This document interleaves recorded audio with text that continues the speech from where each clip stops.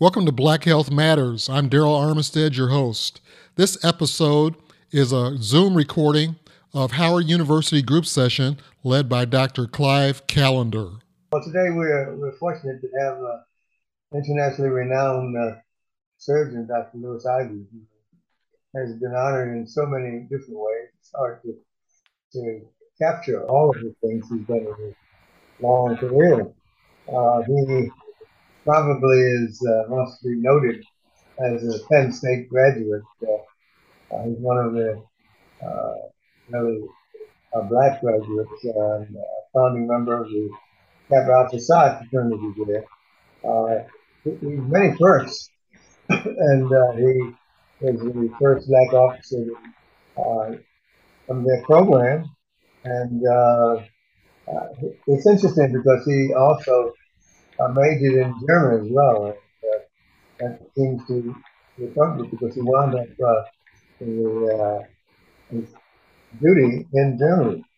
And so it's interesting, he was well fitted for what followed. The service in the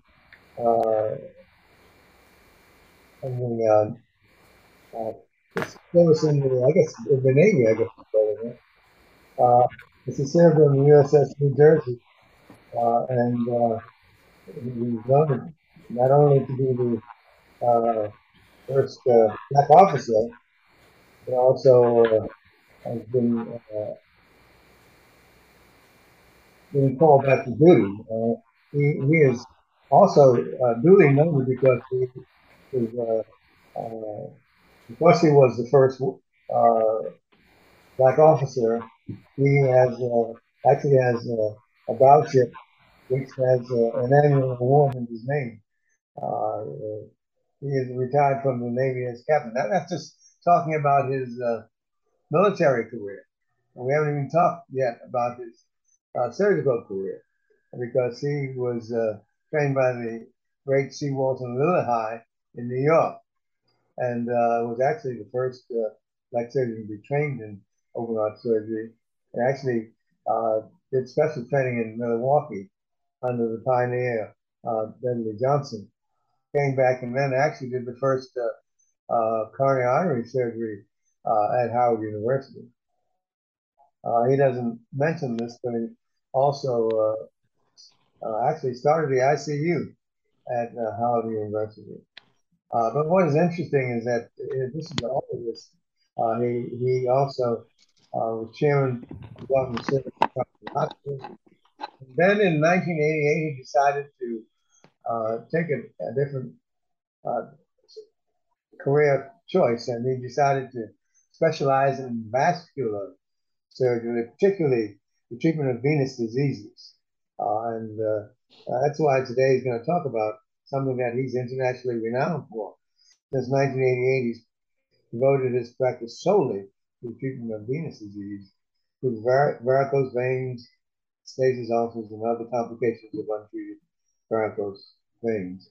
He's internationally renowned, traveling all over the world teaching about this, and so we're very fortunate to have him to talk to us about an area that he is non-paral, an area that no one can talk about more than he. And so, thank you very much, Dr. Ivy, for agreeing to talk to us about the many issues related to varicose veins and the treatment of venous diseases. Thank you very much, Dr. Callender, for inviting me. I'm indeed honored to join you for the third time, but to speak for the first time. So I had planned to spend part of this morning talking about you, but I'll save that for another day. Good. They know enough about me. But can I share this screen? Carol? Yes, I guess. What do I have to do? John told me that I could share it. So Okay, yeah, I'll sure. just click share it. Okay. Okay, there we go. Wait. I did something wrong.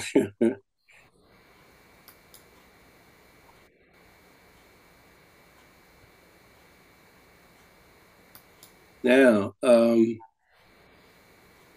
can't get back to my screen. Oh.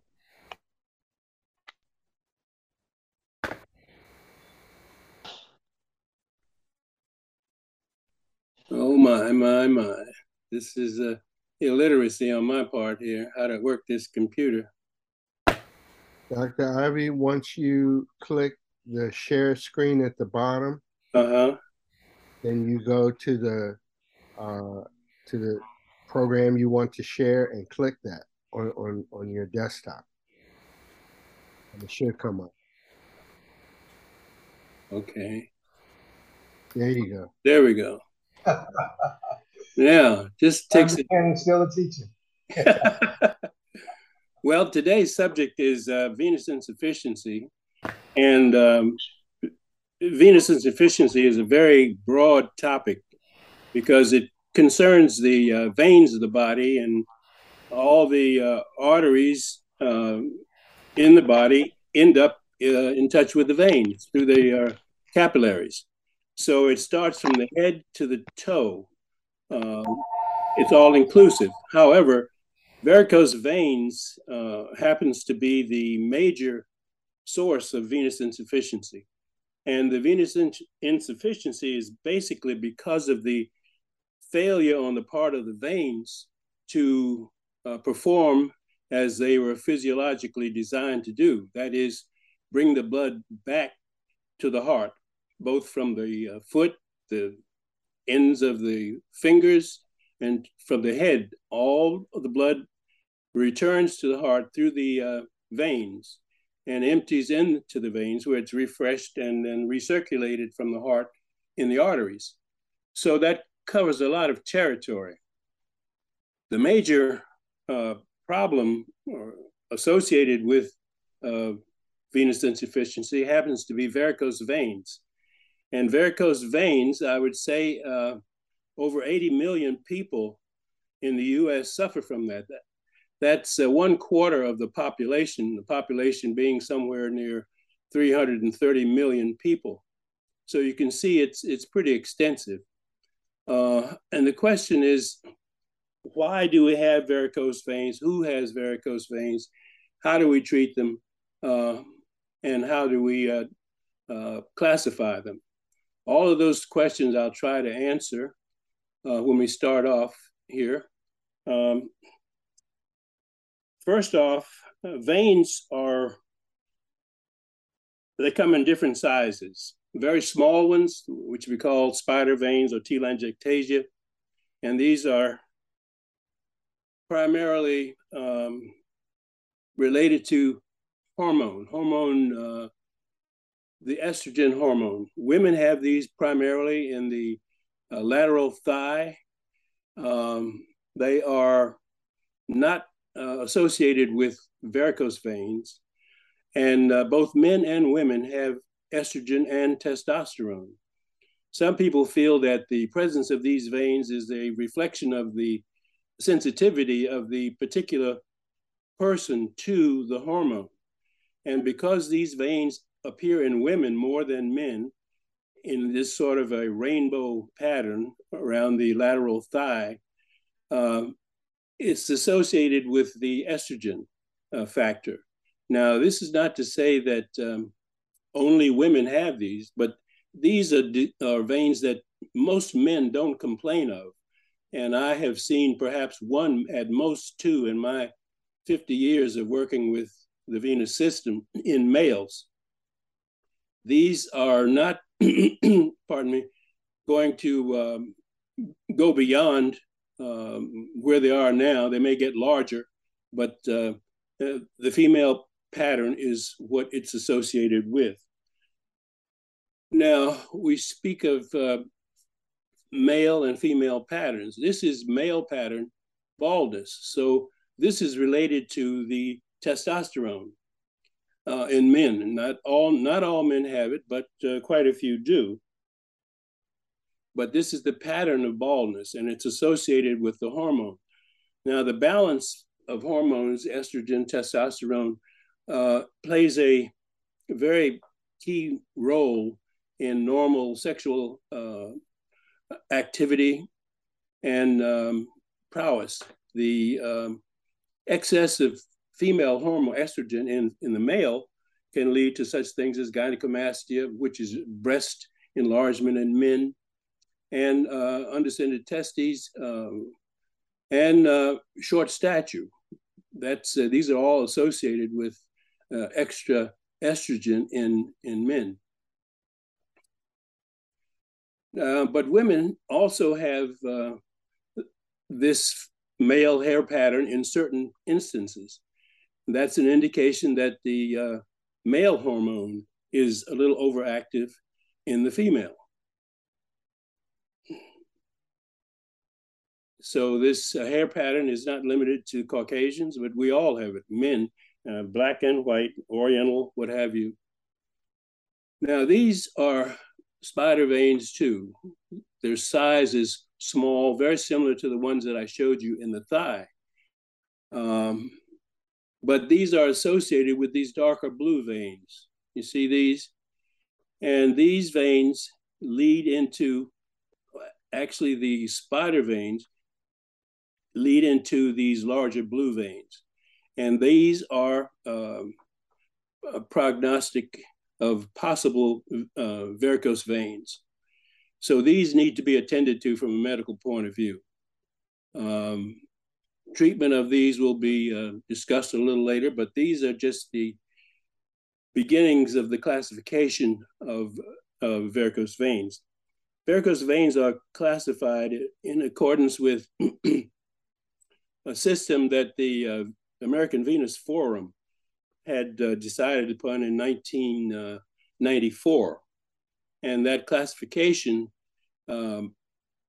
is primarily for physicians, but it's also helpful in the development of standardizing what we're looking at or what we're speaking of when we talk about varicose veins. It's called the CHEAP system, or CEAP system, which is based on, C is for clinical appearance, and the E is for the etiology or the cause of the condition, and A is the anatomic appearance of the vein, and P is for the pathophysiology associated. So this would be classified as a C1, almost a C2. Now, C0 is the beginning of the CHEAP system because they feel that there are 7 stages of varicose veins, with C0 being the non-symptomatic and no obvious appearance of varicose veins or spider veins.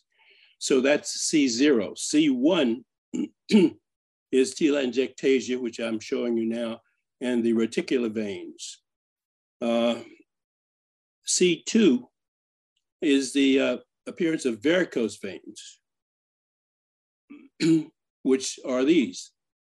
Now, these may be perfectly asymptomatic, except perhaps for a little fatigue or minimal swelling at the end of the day if you have a long-standing occupation, such as a waitress, or even if you're sitting for a prolonged period, such as a bus driver or someone who sits all day.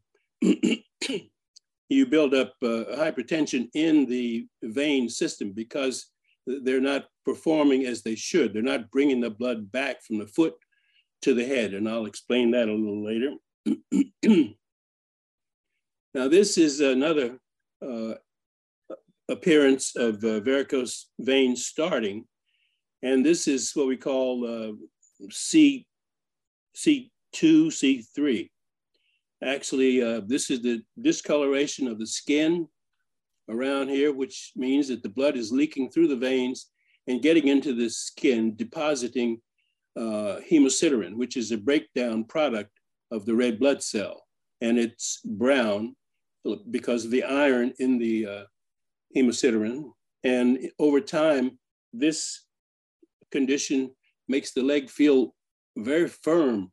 The skin feels firm, almost like wood, and we call it woody induration. And then, of course, then we get more into the ulcers, which is C5. And we have, of course, various gradations from C0 to C6. But this is when we have the open ulcer. C5 is when the ulcer is like this, but it will heal on its own, or it may not require extensive medical professional care, but by elevating the legs, eliminating some of the drainage of the residual blood in the lower leg, and warm compresses, it may heal. Here, it's a little worse. You're getting the swelling in the leg, the discoloration, and the ulcer. So here we have what we call a C6. Now, looking at the circulatory system, we have veins that accompany all the arteries in the body, all starting off in the heart. The veins that we're talking about in this instance of the leg is the superficial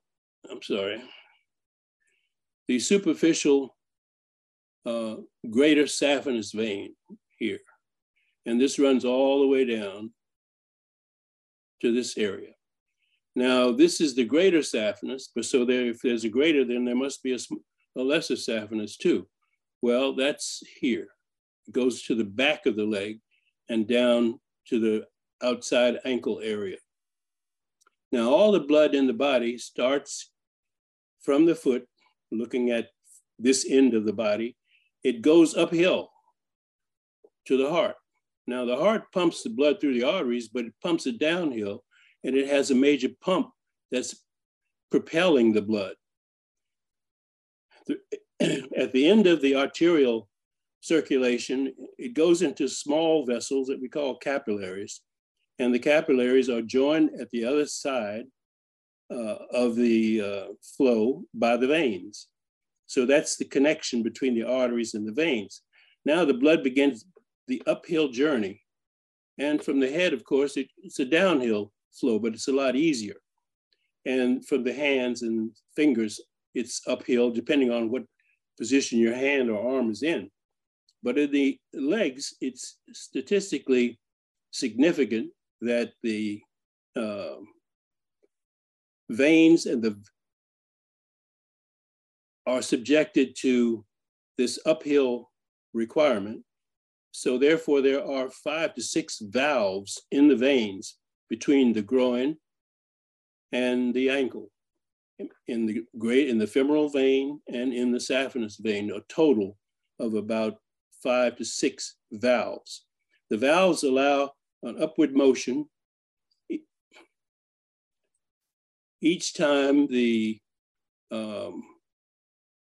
calf muscle propels, and the calf muscle is considered to be the venous pump.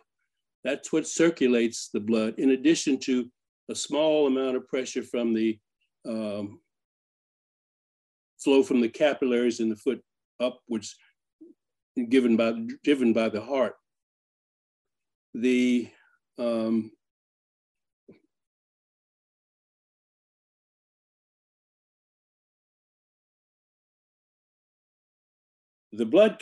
body contains about 1.5 gallons of blood, or 9 to 10 pints in the average man who is 6 foot and weighs about 200 pounds.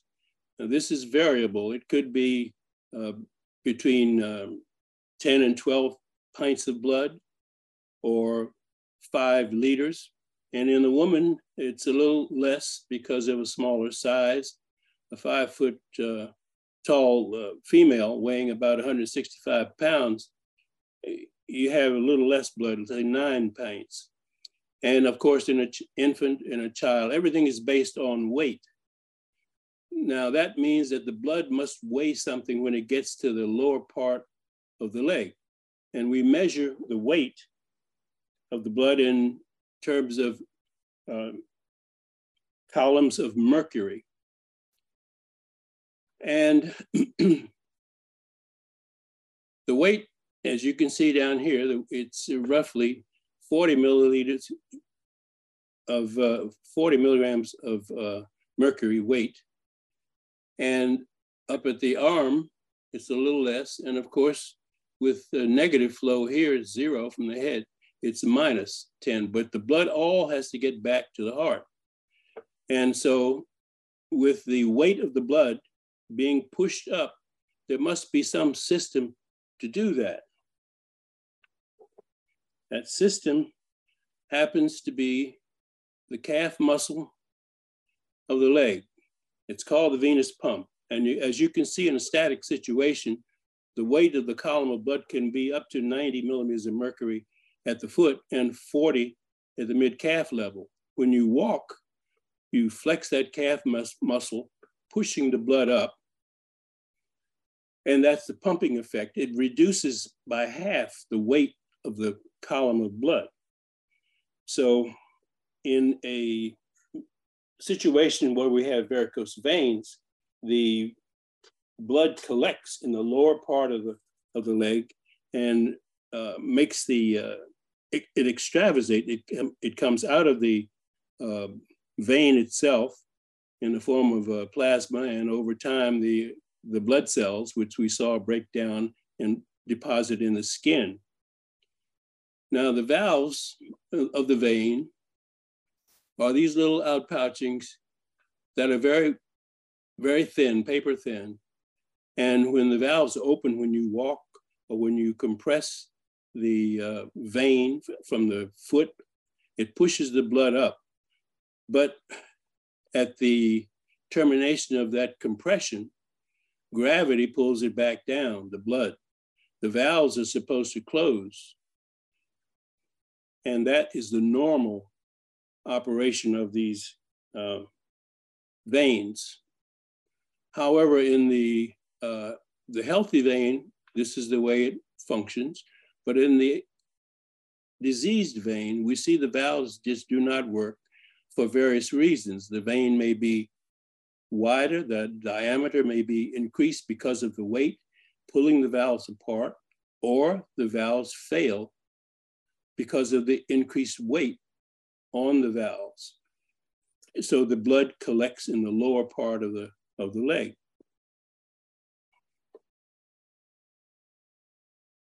Now, more than 1 million people in the US suffer from leg ulcers,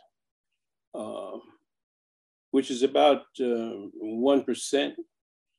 And 70 to 90% of the ulcers in the leg are below the knee, caused by the venous failure to function properly. More than 50% of the ulcers below the knee in any patient happens to be secondary to varicose veins. And of course, because of these difficulties with blood collection in the lower leg, there's pain, mobility limitations, and other consequences. Ulcers have been associated with increased rates of depression and substantial decreases in the patient's quality of life. Now, veins, varicose veins, have been in existence for a very long time. The first medical recording was found in the papers of, well, we don't use papers at this time, it was papyrus writings in 1550 BC. And that was a long time ago, as you know, and Hippocrates, who was supposed to be the father of medicine, advised against surgical management of this disease. Historically, we have found that the varicose vein treatment started basically as non-invasive. So it was at least non-surgical, but we were treated with various potions, lotions, treating the ulcers, because this is the extreme condition that we see. And these veins were treated conservatively, as we would call it today.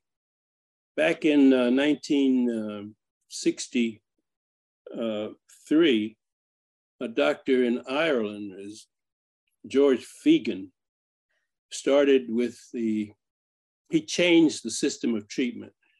The system of treatment at that time had been the patient standing, and we could treat just the veins that we could see just with the naked eye. And so that would mean the veins that we showed you before as varicose veins, which usually are in the lower leg. You couldn't see what was up here. But with the attempts at treating the veins in a standing position using the drugs such as sotradecol and polydocanol, these are drugs that originally derived in places where there were lots of varicose veins, and they were using every conceivable method of treatment to affect the inner lining of the vein to make the vein close. And these medications came primarily from England and Ireland. And Dr. Fegan was at Trinity College in Dublin.